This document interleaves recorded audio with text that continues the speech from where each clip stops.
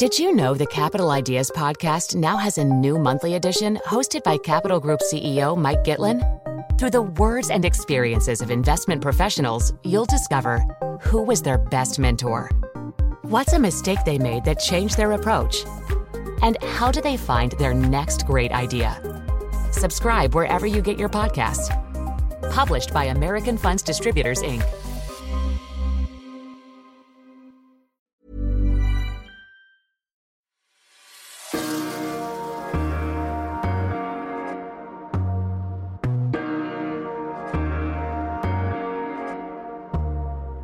Hello, this is Everything Else, the FT Culture Podcast. I'm Grizz, Commissioning Arts Editor. And I'm Lila, the FT's Community Editor. Coming up on today's show, we'll be talking film festivals and looking forward to some of this year's most anticipated movies with one of the FT's film critics. And as the hit TV series Big Little Lies returns with a new season, Grizz and I will be delving into the changing role of the wife in the cultural imagination. So first up on the podcast today, joining Grizz in the London studio is FT film critic Raphael Abraham. Raph, welcome back on the podcast. Thanks very much. So you've recently come back from Cannes. I have, yes. I was there for the Cannes Film Festival, which, as I'm sure everybody knows, is the biggest, most famous film showcase in the world. And you've been going for a while. Yeah, I've been going for slightly frightening 17 years on and off. As you say, it's the biggest film festival in the world. Is that kind of why it's so important to keep going back? Yeah, well, the thing with Cannes is you can see dozens of films in the space of sort of 10 days and really get a feel for a lot of stuff that's coming up and stay on top of sort of what's happening in the world cinema scene and get an early view of what's good and what's worth pursuing. So as a film journalist, you can then work out who's worth interviewing and, which films are likely to be hot. And it's just a really good way to see a lot of films and a lot of people in a short space of time. And there have been questions around Cannes recently, particularly its kind of significance in this modern world of streaming and its relationship with Netflix, which has been quite fraught. We've talked about it on the podcast before. Did you get a sense of all that kind of thing when you were there? Yeah, there's definitely been a sort of sense that Cannes has not exactly been in crisis, but it's definitely been dealing with some difficult issues. And one of them is this sort of ongoing battle with Netflix where they won't allow Netflix films into competition if they're not shown in French cinemas. So that dispute's ongoing. So there weren't any Netflix films in the main Cannes selection again this year. So that's the second year that they've essentially banned Netflix from their festival. That's right. It's the second year, yeah, where Netflix haven't had any films present. I mean, it's Netflix who said, if you won't let us into the main competition or the main sort of the main strands, then we won't put our films in there. And there's another thing that's going on, which is, I think, sort of more broadly because of the timing of Cannes, because it's in May, it's not an ideal time for people to launch films for the Oscar season. So rival festivals such as Venice and Toronto that happen sort of late summer, early autumn, are better placed for studios launching their Oscar campaigns. And the real reason why that matters is that you don't get the stars coming up the red carpet and the world's media attention on the festival. So if you don't get the stars coming, then if you're a global media event like this, you're in trouble. So, Raph, as you say, you've been going to Cannes for a long time. What is one of the weirdest Cannes experiences that you've had?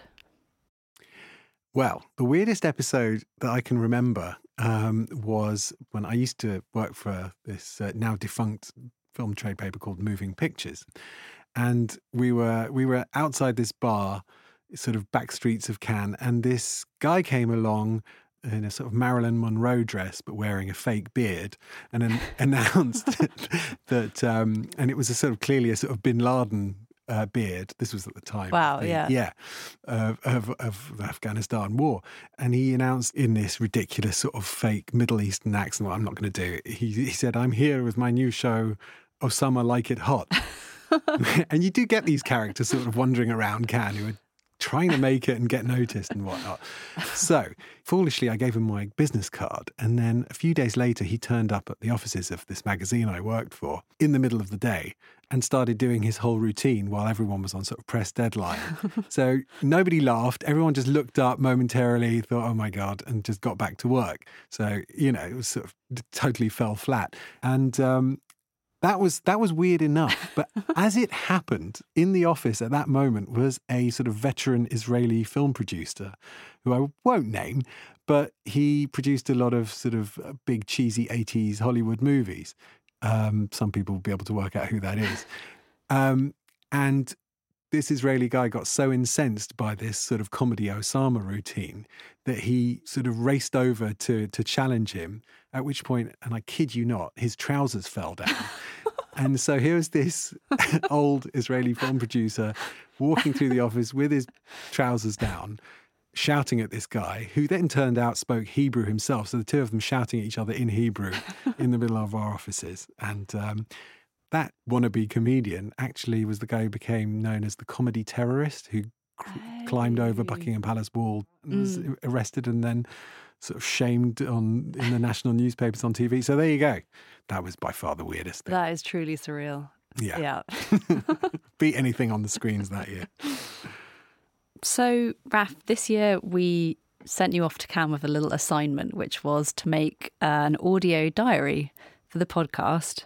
Yes, I've never done that before, and I did my best. Dutifully. Thank you.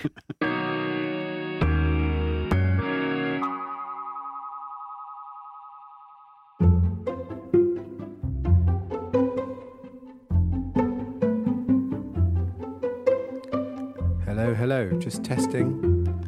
Hello, testing. Hello from Cannes. I've just arrived here for the film festival, and on the way I met a very nice young German actor who'd appeared in some films by Steven Spielberg and Quentin Tarantino, among others. And he told me an incredible story about going to the Oscars one year, but not having any accommodation and ending up sleeping under a bridge in Los Angeles. And it's a lot like how Cannes is, really.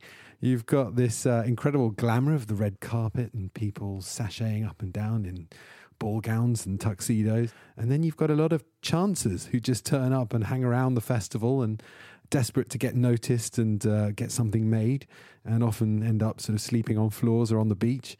So it's this place of incredible contrasts, and everyone's sort of united by this love and often obsession with movies. And that's kind of what binds everyone together here. It's what brings us all here. And it's a lot of fun, and it's hard work, even though no one believes it. And, there's the occasional bit of glamour, so which I'll try and convey some of that to you. So I'm off now to check out the first film, which is called The Dead Don't Die, and it's by Jim Jarmusch. Hopefully it should get everything off to a fun start here. It's not all sort of heavyweight world cinema art house fare. They also bring us some lighter offerings just to mix things up and hopefully bring a bit of star power to Cannes, which it's been slightly lacking in recent years. So I'll report back.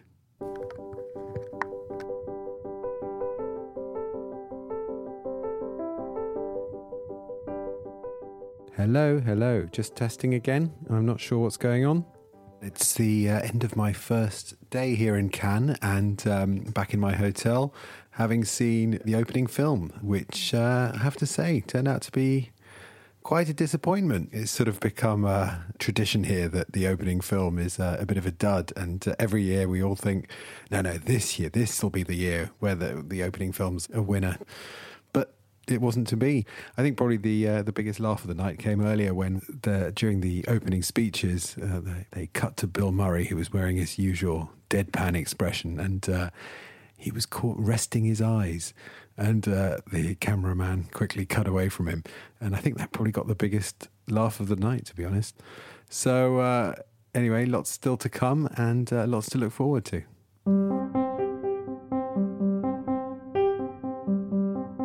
Going on with this thing? Is this thing not working? It sounds very strange when I play back. It's sort of, I don't know, like it's not picking me up properly.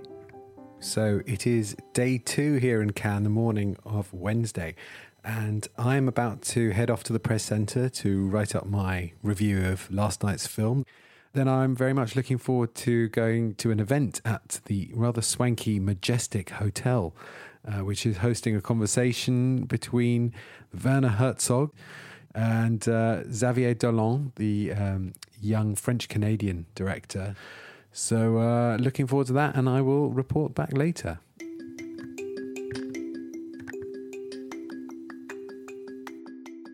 Okay, so I'm back in my hotel, and the conversation did not disappoint. Werner Herzog in particular did come out with some choice lines talking about his distaste for people who collect hundreds of hours of footage for their films, where he likes to keep things tight. So he said he likes to tell his crew, "We are filmmakers, not garbage collectors."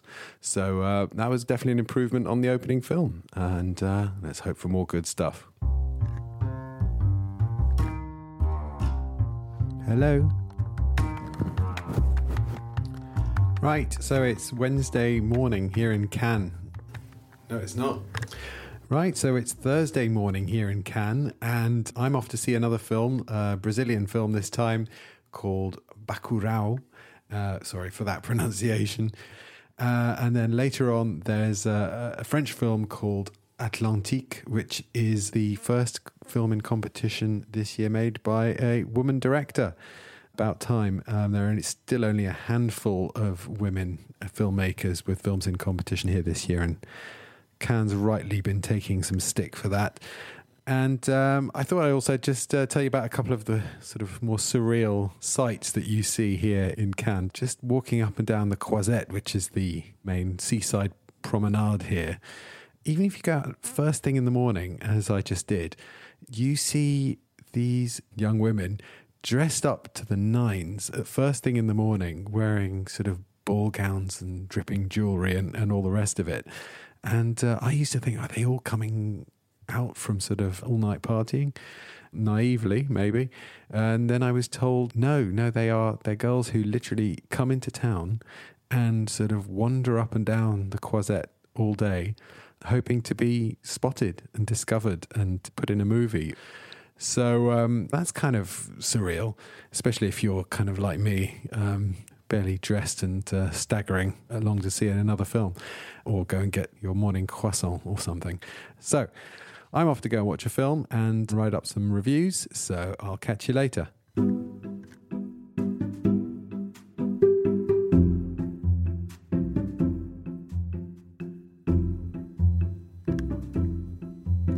So it's Friday night now here in Cannes. I'm back in my hotel, and today has been one of those weirdly unexpected and wonderful days that you get at a festival like this. It began this morning in pretty somber fashion. I went to see the new Ken Loach film, Sorry We Missed You, which is an affecting, powerful drama about a 0 hours contract delivery driver in Newcastle. Then I went to a very nice lunch with Film 4, everyone talking about what they'd seen so far and what they'd liked and so on. And somebody mentioned that they'd heard good things about this film called The Climb, which is showing out of competition in one of the sidebars. There are so many films here that it's impossible to see them all. I mean, they're literally, hundreds. So you've kind of got to rely on word of mouth sometimes. And so this film called The Climb was the film people were talking about. And I spotted that there was a screening this evening, so I went down and didn't realise it was actually the premiere of the film. So there were the whole cast and crew and everything, suited and booted, and it was absolutely terrific. It's a really funny kind of bromance gone wrong comedy, American independent sort of thing that you'd expect to find at Sundance Film Festival. Mike, I'm getting married. How awesome is that? Awesome. She's the best. She's like the best person ever. I don't have to change to be with her, you know? Remember how Marissa made me get that Rob Thomas haircut? And Tina made me be an atheist for a year? Yeah, I remember that. Yeah. Ava isn't like that. She loves me for who I am. And I love her for who she is. I can't wait to spend the rest of my life with her. Kyle, I slept with Ava. What? What do you mean slept? Like we sexually slept together. Oh my God. I'm gonna fucking kill you. And it went down really well. Obviously, the crowd loved it. And I just have a funny feeling that film, The Climb, is going to go on and become a bit of an indie hit. So you heard it here first, and hopefully not last. All right, more tomorrow.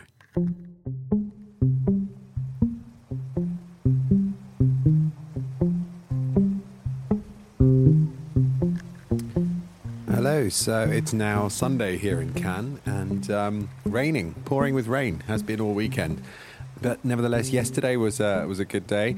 I did manage to get some time with the maker of the film, The Climb, first-time director Michael Angelo Covino, and we had a really good chat about comedies and how the American comedy movie is kind of becoming a rare species, at least character-driven comedies, not this sort of high-concept studio comedies.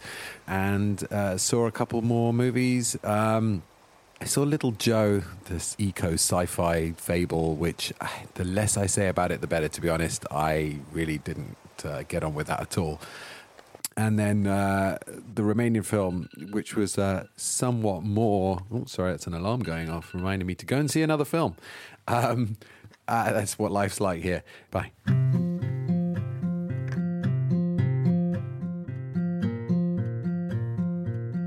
Hello, just testing again. What about like this? Is this any better? I wonder. I really do. Right, it is now Monday here in Cannes, and last night I saw 5 hours of movies back to back, largely thanks to Terrence Malick, who has a new film here called Hidden Life. Terrence Malick is this American director who used to be... His films were an event. They'd come once every 10 or 12 years and would be much anticipated. And then in more recent years, he's been making films much more frequently, and I'm afraid the quality has slipped a bit. So I didn't have massively high hopes for this new one, but it's definitely a bit of a return to form. It's actually about something, which is a help, because some of the last recent films have been really just about people having this sort of vague existential angst. And then I saw another film called Portrait of a Lady on Fire, which was great, actually. I think it's probably the best thing I've seen in competition so far, so that's definitely one to seek out. And I think that's enough from me, quite frankly, so I will bid you all good night.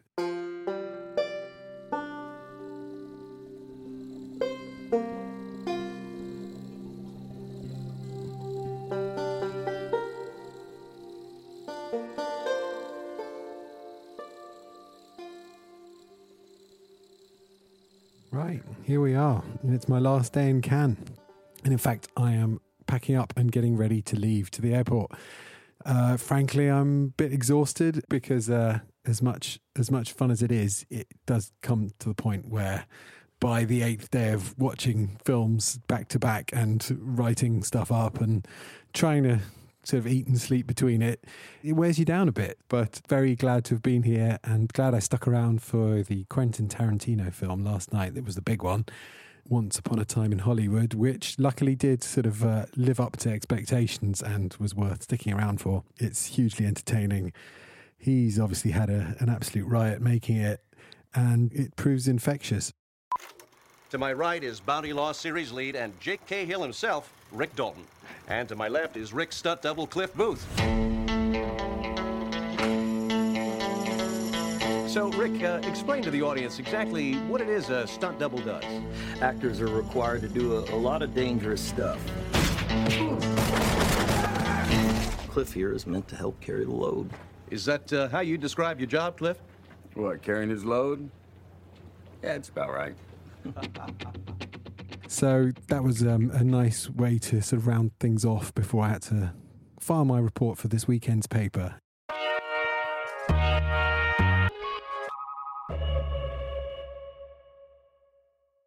So, Raf, having listened to that, I wondered whether that diary represents a kind of standard Cannes. Is that the way it usually goes? I think this year was better than the last few years. I do think we can say that Cannes has bounced back a bit. I think when the initial lineup was announced, there was a bit of a worry that, again, they hadn't quite attracted, enough big stars. And by that, we mean really mostly American Hollywood stars, right?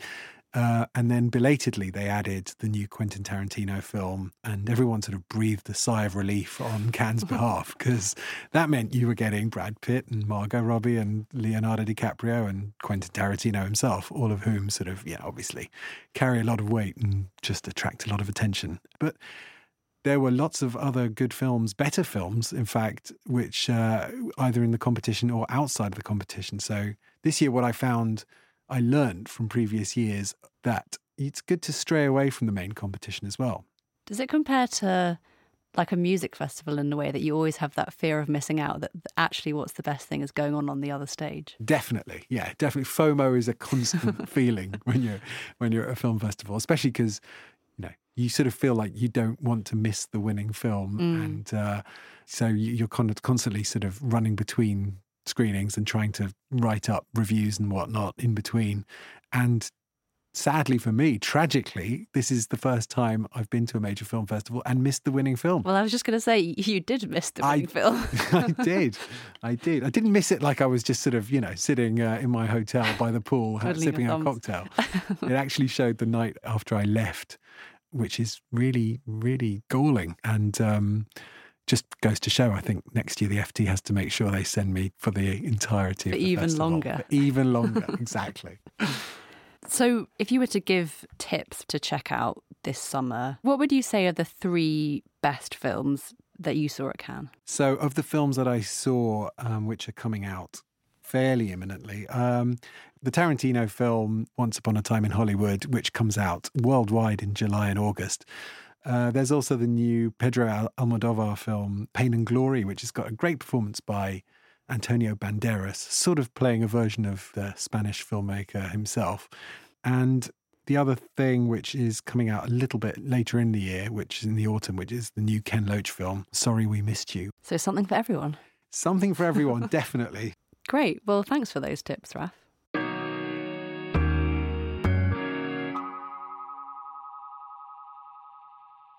So, Grizz, listening to you chat with Raf was so interesting because I always have sort of idealized the life of a film critic, and you get these polished reviews in FT Weekend, but it sounded in that diary like Raf was pretty exhausted. I know, it's funny from my point of view as well, actually, because, I work with him every day, and I've always kind of thought like him going off to these film festivals must just be like really glamorous and fun, and he's kind of complaining when he says that it's tiring.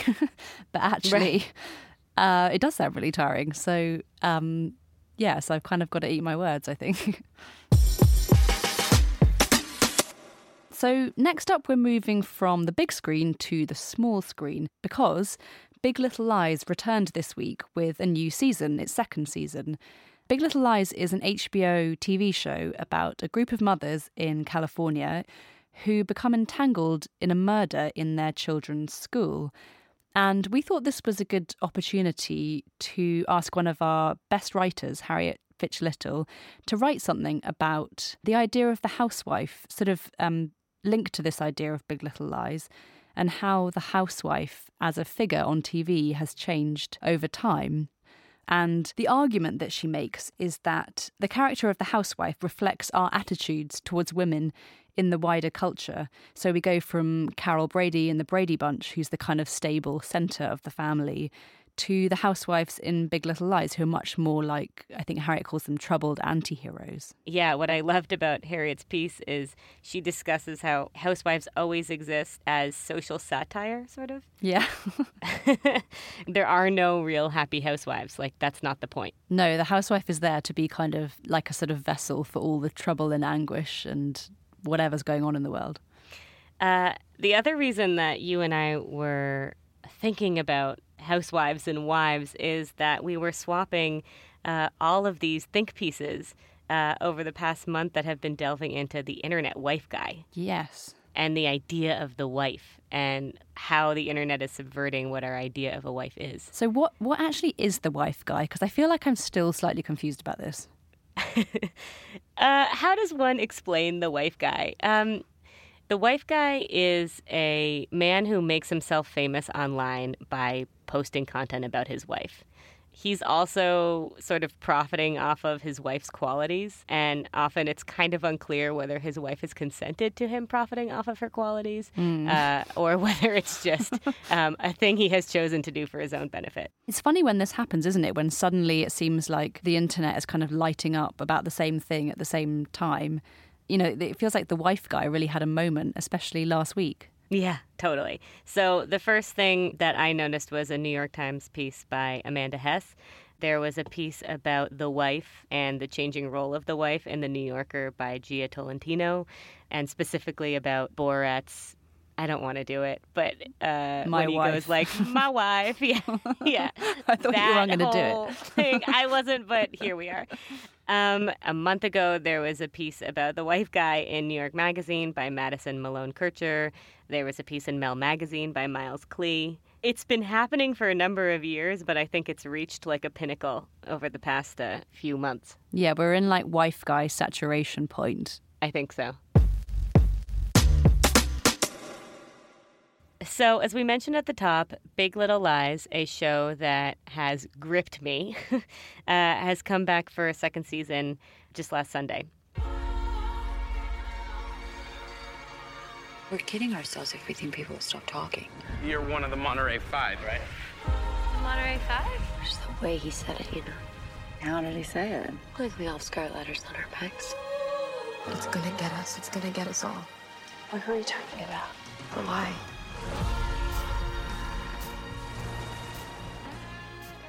It's funny because the premise isn't so different from a show like Desperate Housewives. In that there are these women living in a wealthy, beautiful place, and they are unfulfilled and complicated and often unhappy, and in some cases potentially hiding dark secrets or murderous or who knows. But this one feels different. Like, ultimately, there's this strange feminist message underneath it all. It tackles issues like domestic abuse and the value of therapy and a good relationship between a woman and her therapist. Like, there are certain things that feel very modern about it. I feel like it takes the housewife more seriously as a person. I mean, Desperate Housewives is kind of a parody in a way that I think this is sort of playing with, and actually you're forced as a viewer to take these people seriously. Partly, I think, because the performances are so good, like Reese Witherspoon and Nicole Kidman particularly. Yes. And it's actually so much about female friendship and the complications of it, which, you know, it's not the only show or the only piece of art that's doing that now, but I think it's doing it in quite an interesting way. Maybe what this show is doing, and actually, frankly, what Real Housewives is doing, is actually making the husbands totally irrelevant. Yeah. And that's sort of what is pushing everything forward. I mean, the Real Housewives, I don't watch it very often, although my sisters are super fans, almost none of them are married anymore. So they're not like housewives in the traditional sense of being a wife. No, they're just women making choices for themselves. And however you choose to judge the choices they're making, it's all about them in relation to each other. Yeah, I think this is something that spans TV and lots of other art forms, where what we're interested in is like the complicated inner life of the woman, not the woman's relationship with the man necessarily. There have been lots of books recently about, you know, it's called like maternal ambivalence. So the kind of issues that you might have as a mother towards, you know, feelings of guilt or annoyance that you have towards your children that used to be quite taboo to talk about. And now it feels like there's been quite an airing of all of those kind of feelings. You know, maybe the sort of housewife ambivalence that came before. We've known, as you say, for quite a long time now that being a housewife isn't always this sort of perfect, fulfilling thing. Can you tell me more about maternal ambivalence? Yeah, so, I mean, we actually did an episode of the podcast about this last summer, but there have been lots of books, including my favourite, Sheila Heti, but lots of other people as well, both non-fiction and fiction, saying like being a mother is not a straightforward thing, and it's not always the thing that will bring you most fulfillment in every way. And it's kind of opening up the space to say children can be really boring, children can be frustrating.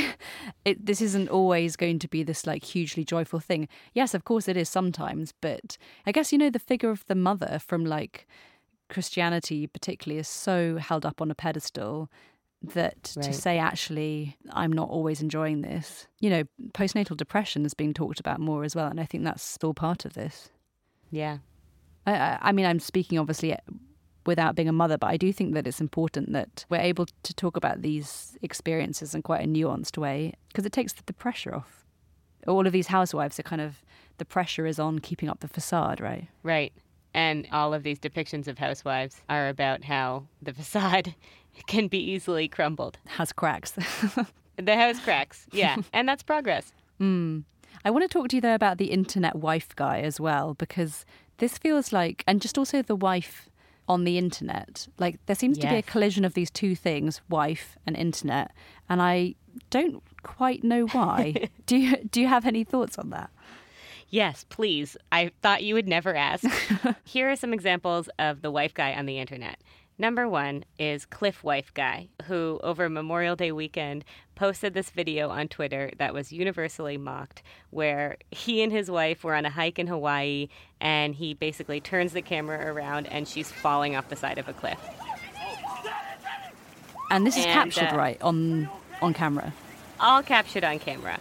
Her crying. It was maybe a 15-foot drop, and it's sort of like scary to watch and like jarring, and then you continue on in this programming and you're suddenly like down there with her and him, and she's crying and not sure what's going on, and he's trying to console her and screaming for someone to help, and then it cuts to this part afterwards where he's hugging her and she's saying that she was sort of scared by the experience. Turns out she was fine. Everything was fine. But it was weird because as you're watching, you're realizing, why is he recording?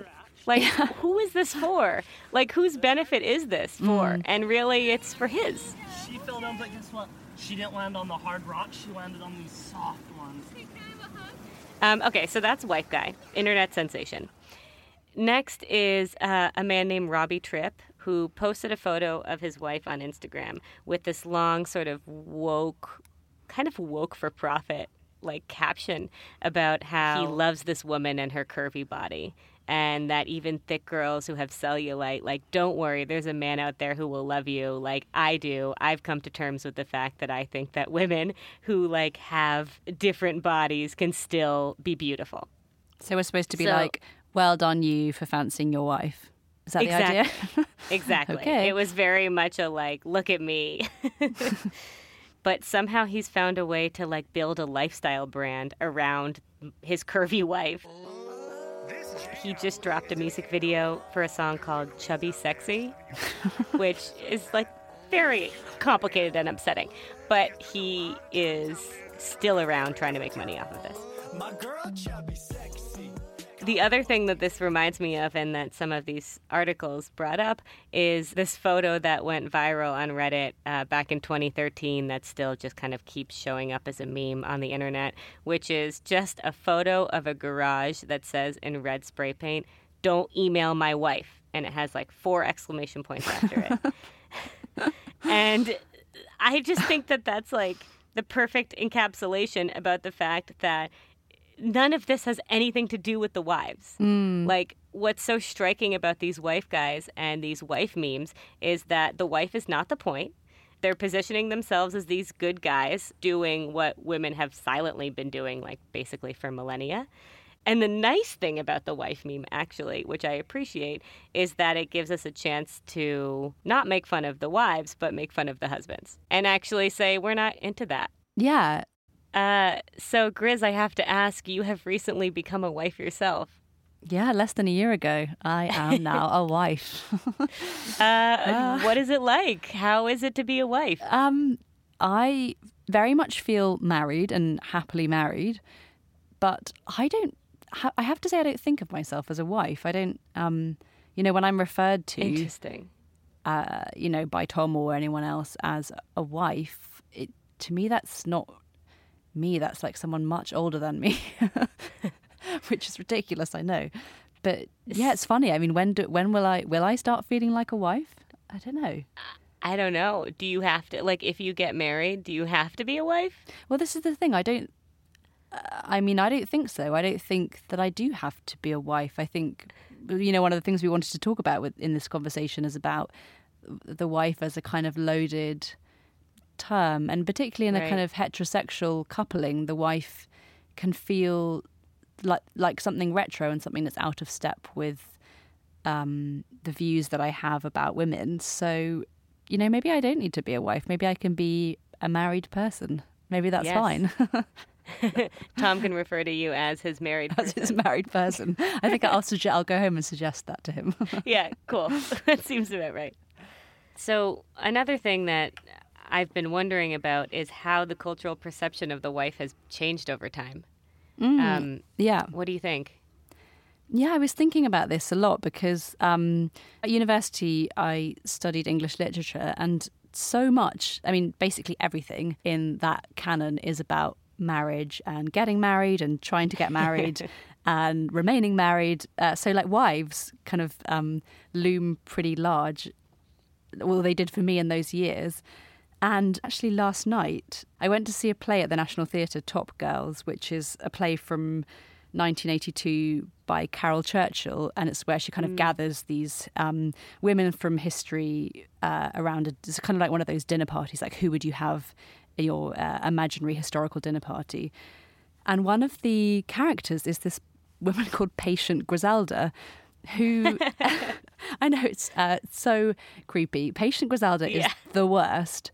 She's called Patient because she is sort of known for her wifely obedience. Her husband tests her sort of with awful things, like telling her that he's going to take her children away from her and kill them in order to sort of test whether she's a good wife or not. And Patient Griselda just takes it. She's like the most patient and awful wife, and my namesake, so that's nice.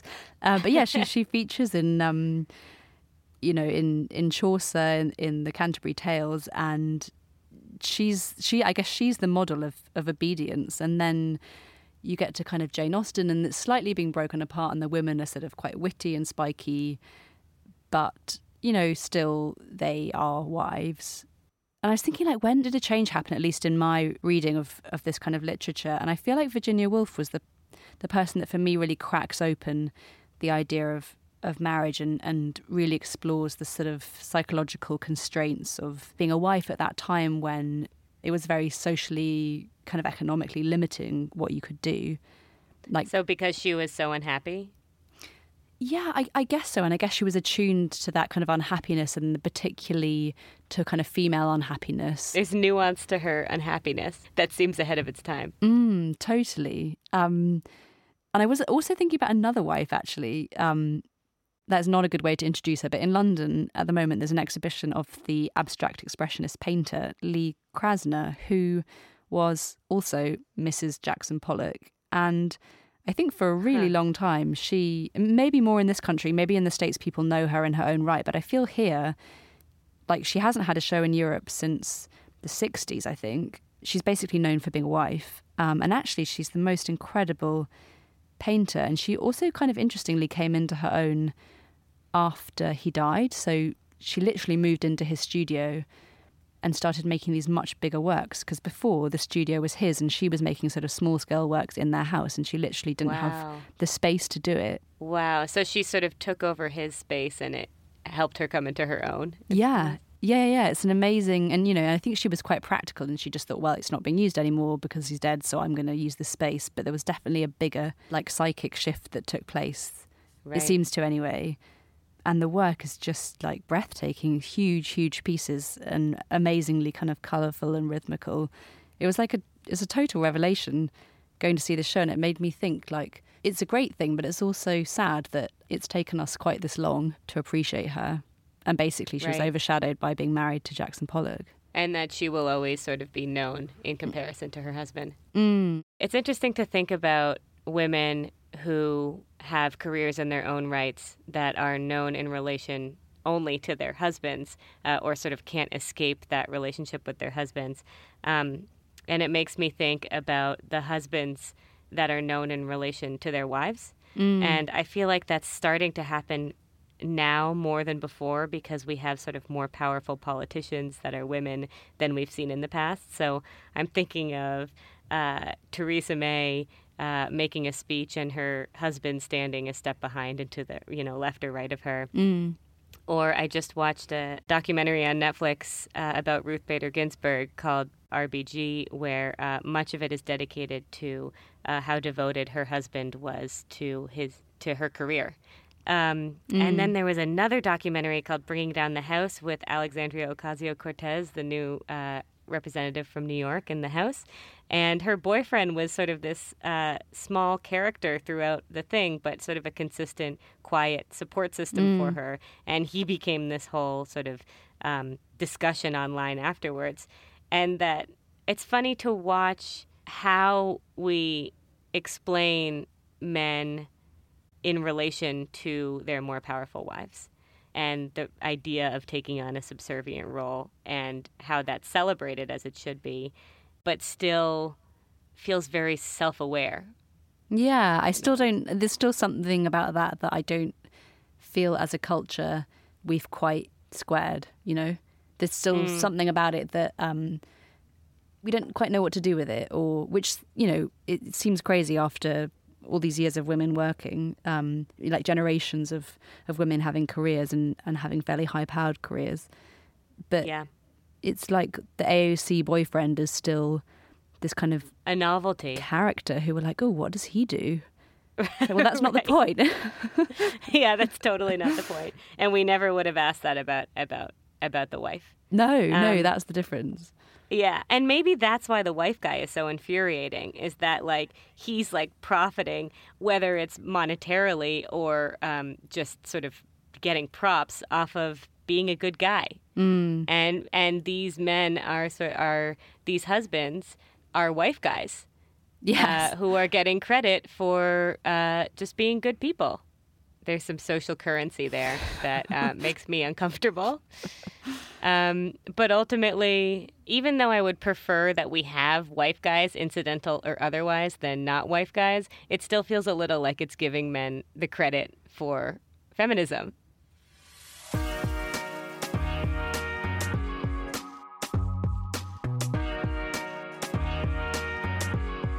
That's it for this week. You can read Harriet Fitch-Little's piece on Big Little Lies and the changing role of the TV housewife, and all of Raf's film reviews at ft.com. We'll be back in 2 weeks' time. Thanks to everyone who's gotten in touch. We love hearing from you, and we do answer every message, so please do reach out. You can email the show at everythingelse@ft.com, or you can find us both on Twitter and Instagram. And if you like what you hear, please leave a rating or review on Apple Podcasts. It's one of the main ways that new listeners discover the show. Everything Else is produced by David Waters. We've been Griselda Murray Brown and Lila Raptopoulos. And our music is composed by Fatum.